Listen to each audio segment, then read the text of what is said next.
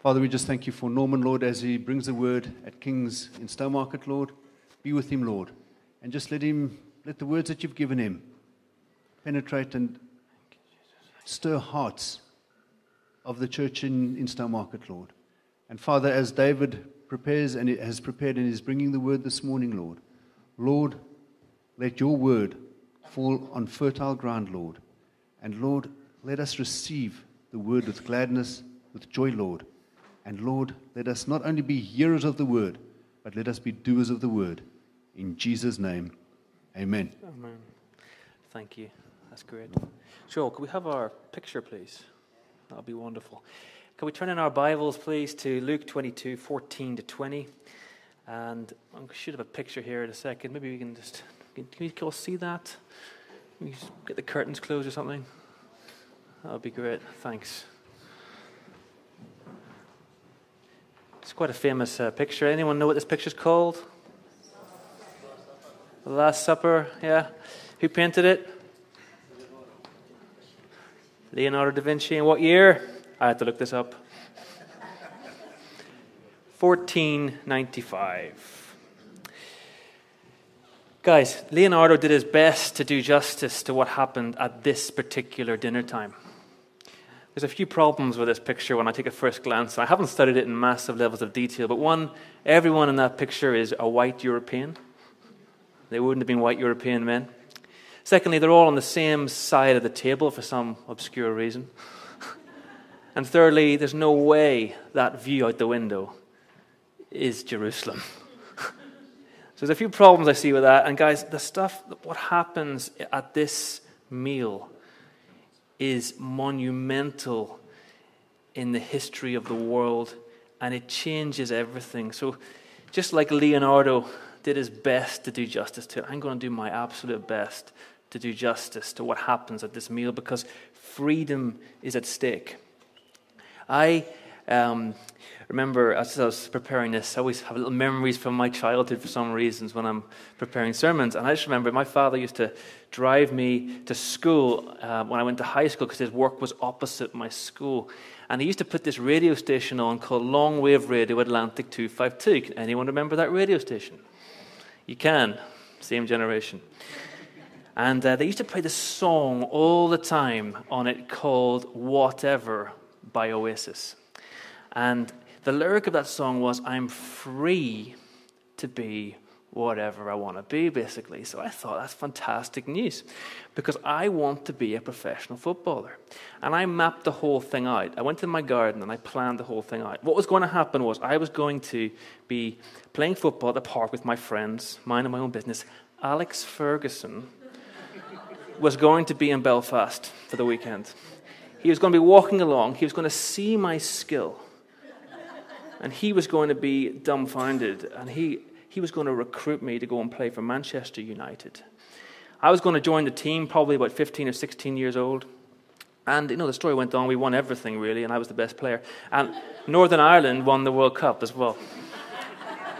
And thank you for the laughter there. They did get to the quarterfinals when I was in my mother's womb, 1982. But anyway, that's what I wanted when I was younger. I really wanted this. But I heard this interview recently by a guy called Wayne Rooney, who you've probably all heard of, and he told the story as to what it was really like. And he said, well, people say to me, you can buy any house you want, you can go anywhere you want in the world, you can have any car you want.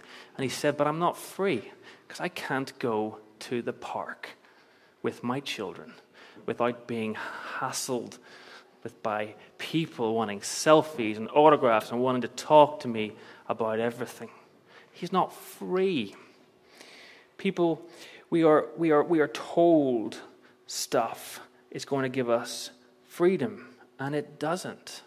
I wanted certain trainers and certain clothes when I was at school, and when I got them, I saved them, I got them, they didn't bring me freedom. One of my relatives, a dear uncle of mine, he believes the lie that alcohol will bring him freedom. So it's become a priority for him. It's destroying his marriage. It's destroying his body. He's lost his driving license several times. It doesn't give him freedom.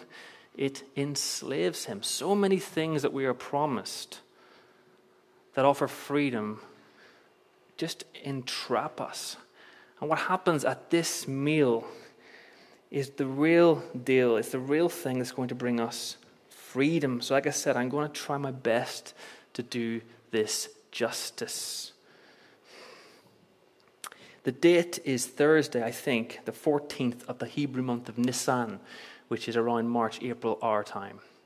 The year, there's a little bit debate on the year, but I think AD 33. This meal occurs. This is the Thursday night before the death of the Lord Jesus Christ on the cross. That's the night we're at. That's the night. What he's doing that night is he's sitting, I think, around the table with his disciples, sharing a meal. Something very powerful about sharing a meal together. I was blessed to grow up in a home where we would sit around the dinner table and we would eat together. And a lot of good things happened around the dinner table.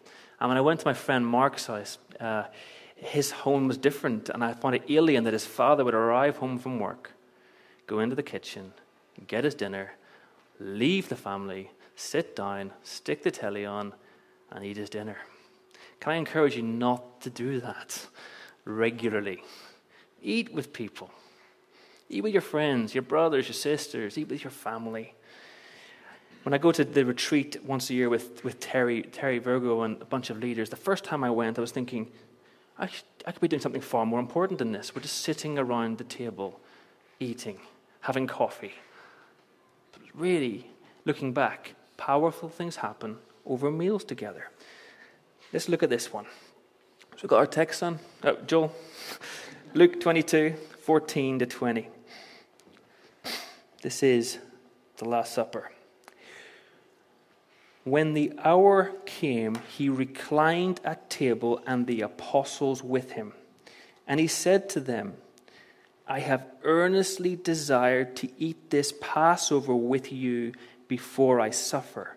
For I tell you, I will not eat it until it is fulfilled in the kingdom of God.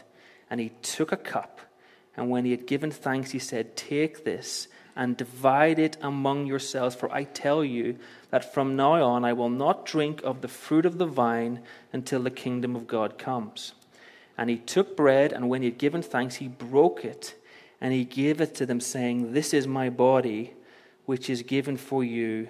Do this in remembrance of me. And likewise the cup, after they had eaten, saying, this cup that is poured out for you is the new covenant in my blood. But behold, the hand of him who betrays me is with me on the table.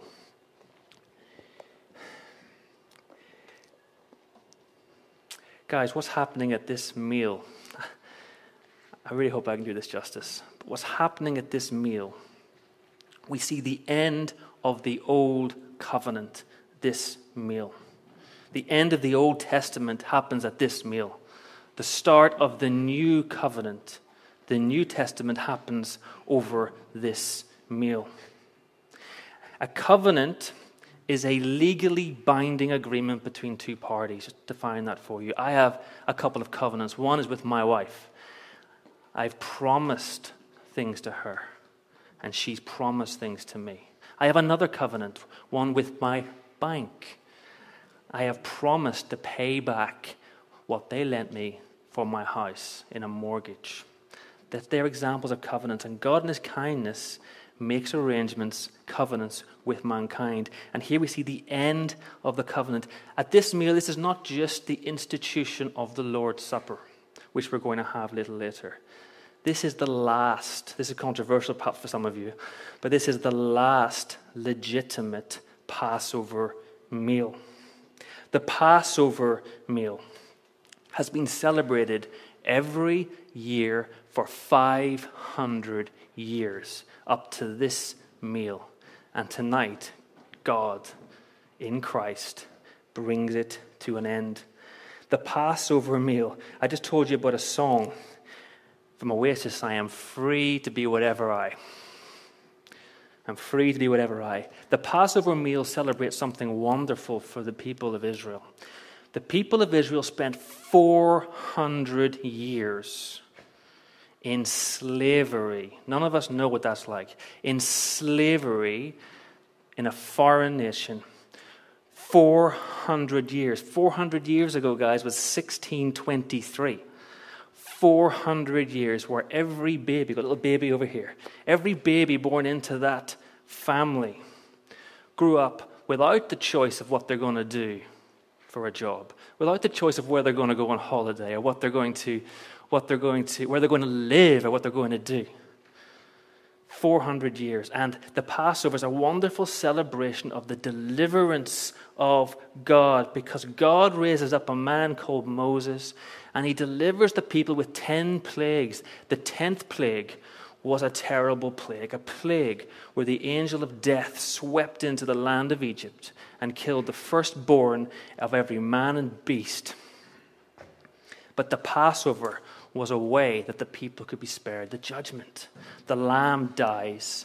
The blood is put on the doorpost of the house. And when the angel of death sees that blood, he passes over, and there's no judgment that hits that home. This tells us that the deliverance that we need, that give us the freedom that we're talking about, requires death. I hate death.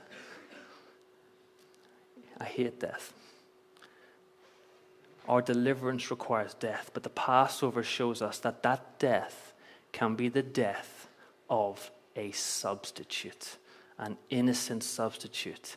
And the lamb is a pointer to that innocent substitute, because a lamb cannot sin. Animals are not moral beings.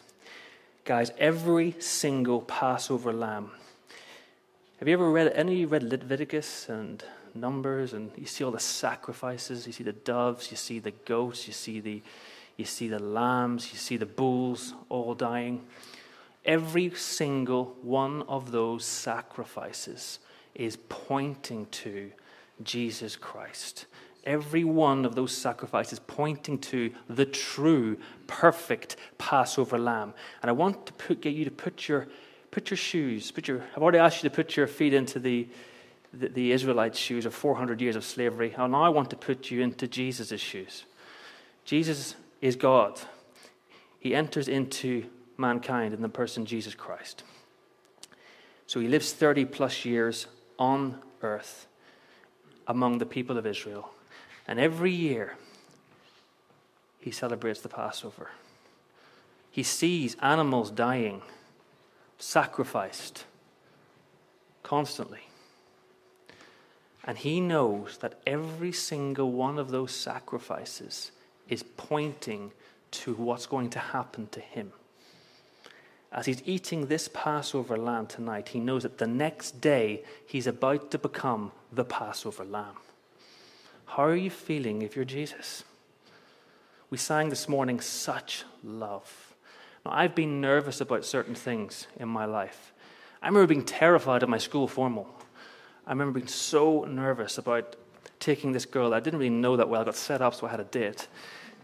I remember being absolutely terrified the night before. Nervous about so many things, but you imagine how Jesus is feeling. This is the night before he is going to become the Passover lamb. It's the night before he's about to be killed and slaughtered for the sins of the world.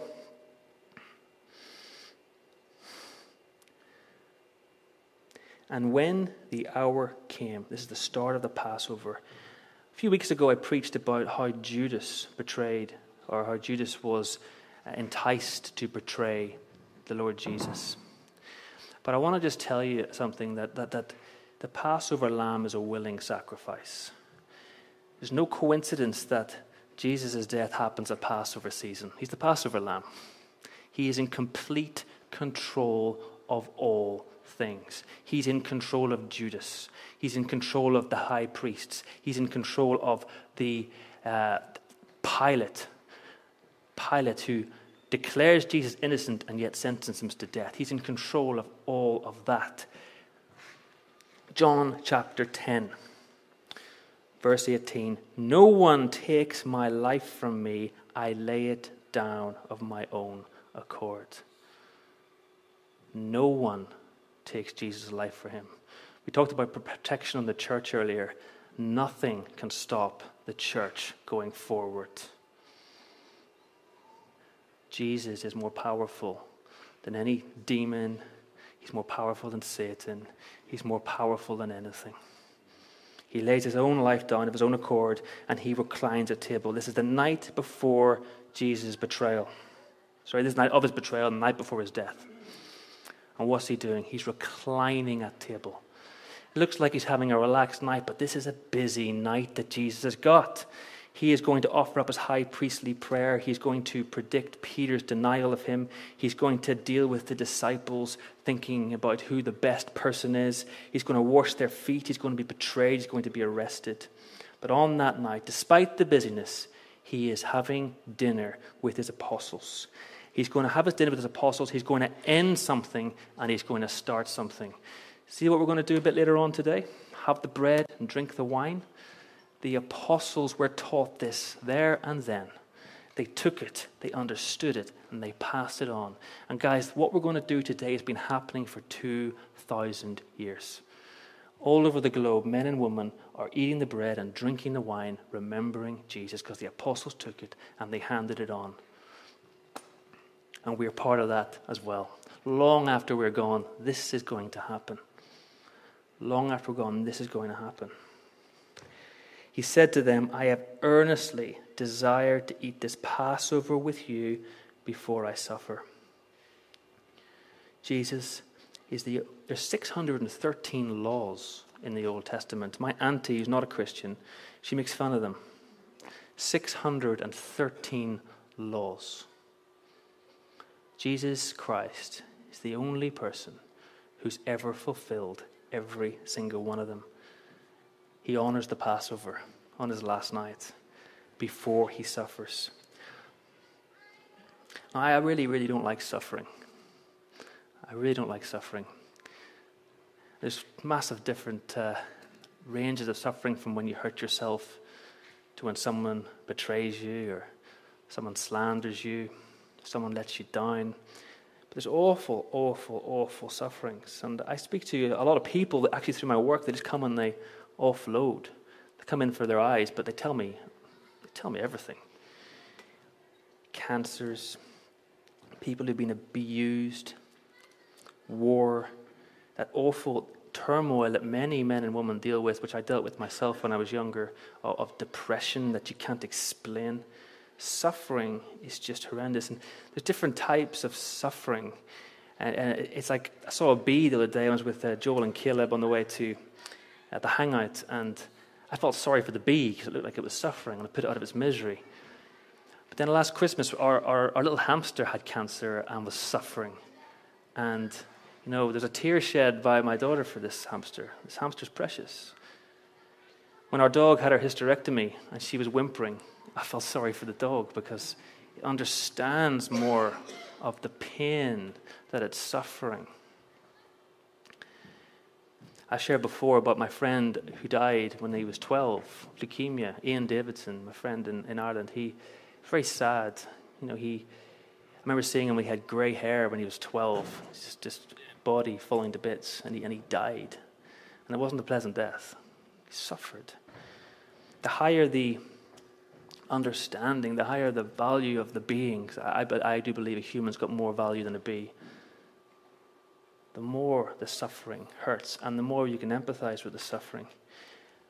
I want to just tell you, for all of you who are suffering, Jesus says, I'm going to eat this with you before I suffer. Jesus suffered. So whenever people say that question, why does God allow suffering? We don't actually know fully. Certainly not in every situation, but one thing we know is he cares. And he is an infinite being with infinite understanding, so he suffers infinitely. He's a good, good God. You can trust him. You can trust him in the good times, and you can trust him when you are suffering. Before he suffers, knowing he's about to become the Passover lamb, he takes the cup.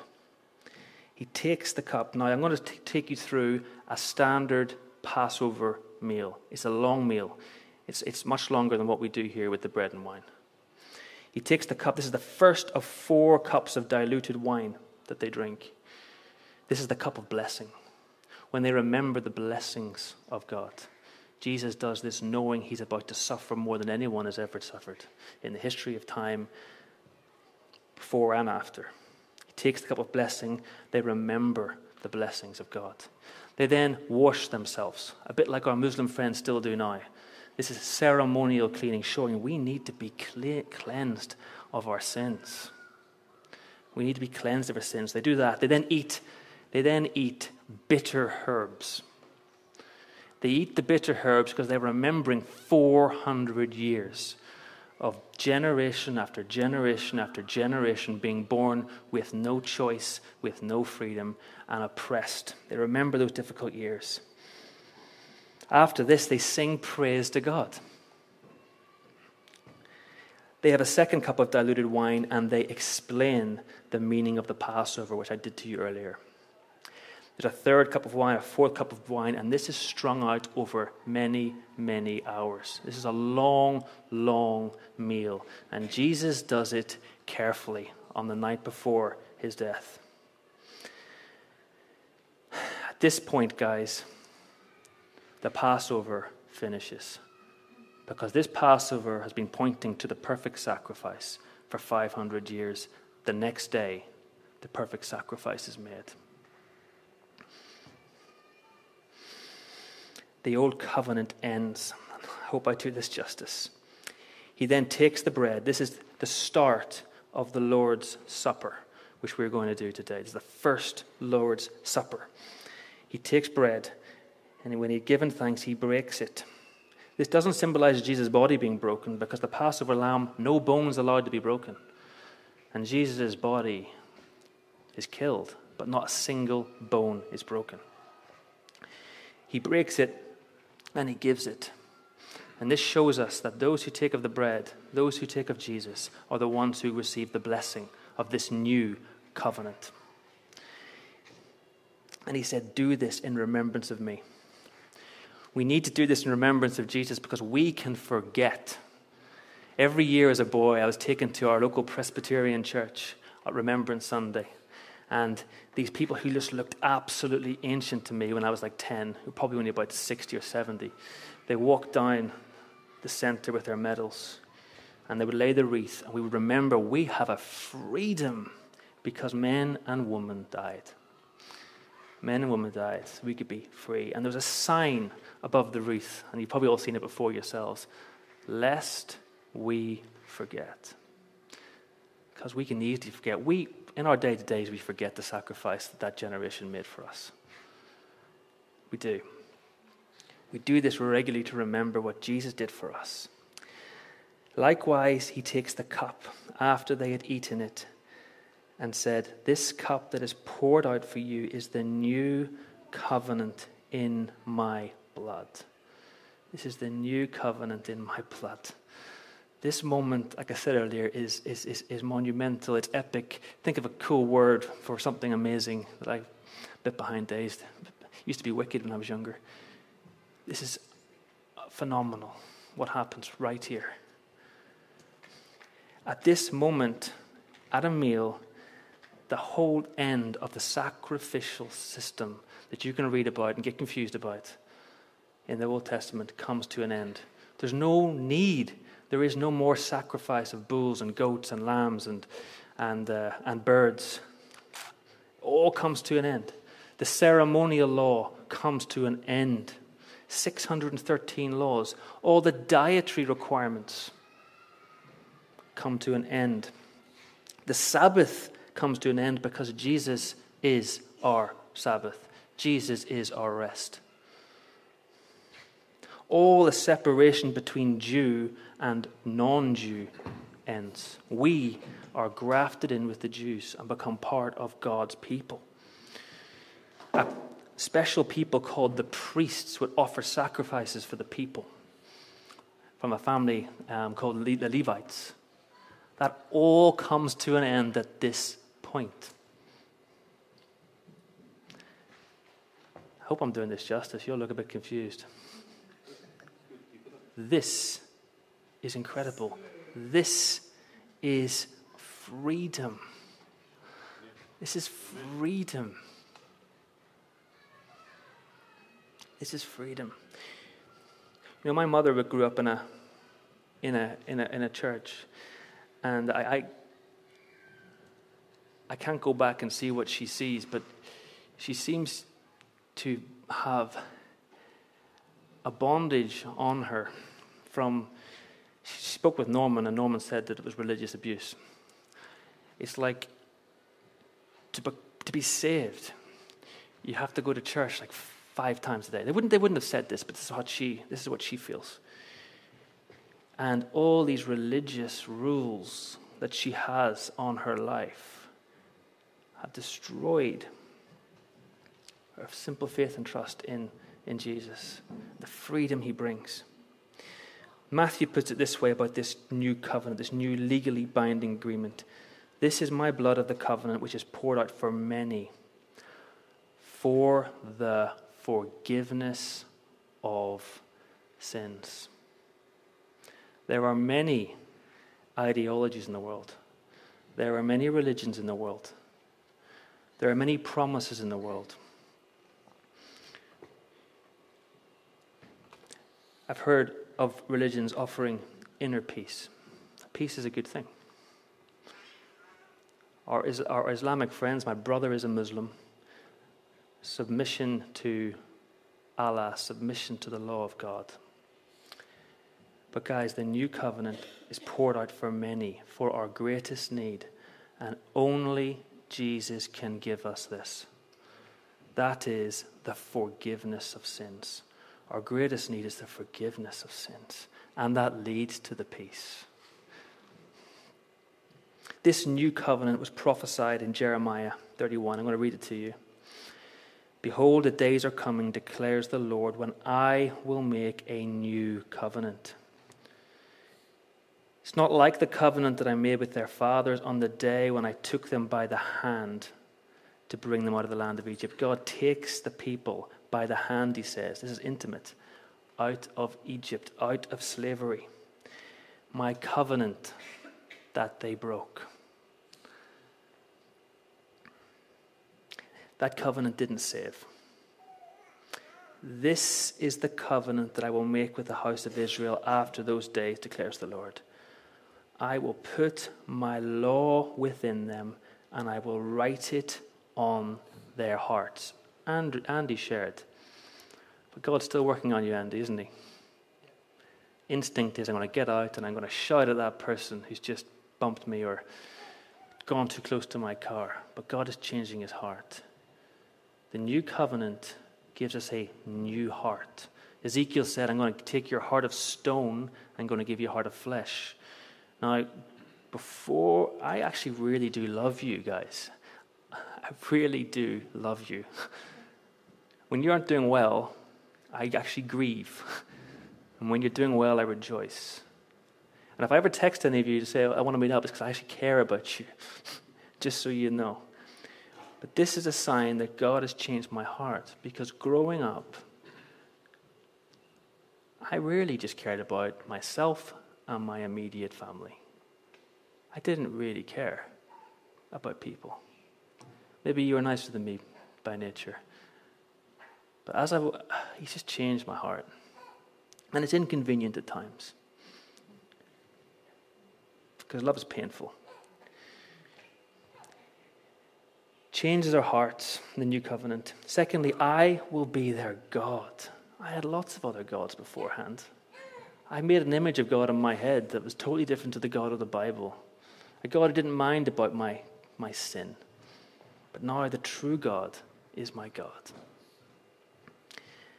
They shall all know me, from the least of them to the greatest. I remember sitting in this pastor's family's living room, and I was a brand new inquirer, and I remember just thinking, these people speak about God as if he's actually real. Because I always had this kind of Santa Claus kind of view, like he's not actually there, but these people really believed. We shall all know him in this new covenant, and I will forgive their iniquity.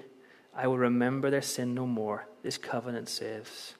The Apostle Paul, who was a religious extremist, a terrorist of his day. You saw that 9/11 thing those years ago. This is like Paul. He was killing people for religious reasons. And he experienced a new covenant. He said it this way: for our sake, he made him to be sin who knew no sin. On that cross, Jesus becomes sin, but he knew no sin. That means he never loved anything more than God. He never ever lied. I've lied. I'm pretty sure you have too.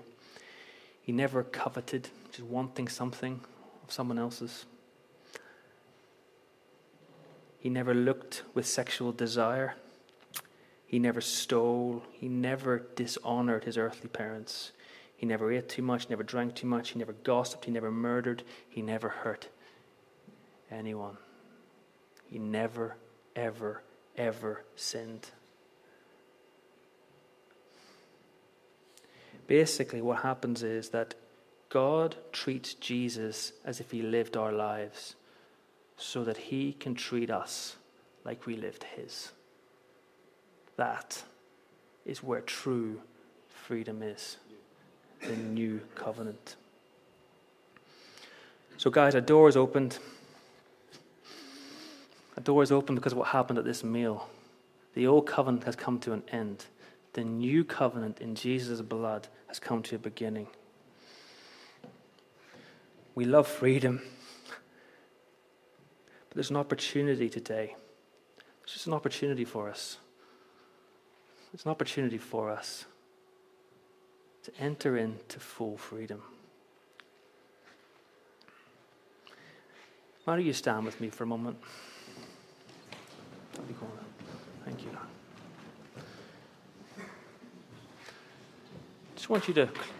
I ask you to close your eyes or just give a little bit of attention to this. Perhaps you have trusted in something else, or you are trusting in something else to give you freedom. It's religion, occult, money. I'm going to take a moment to turn from that and put your trust in Jesus.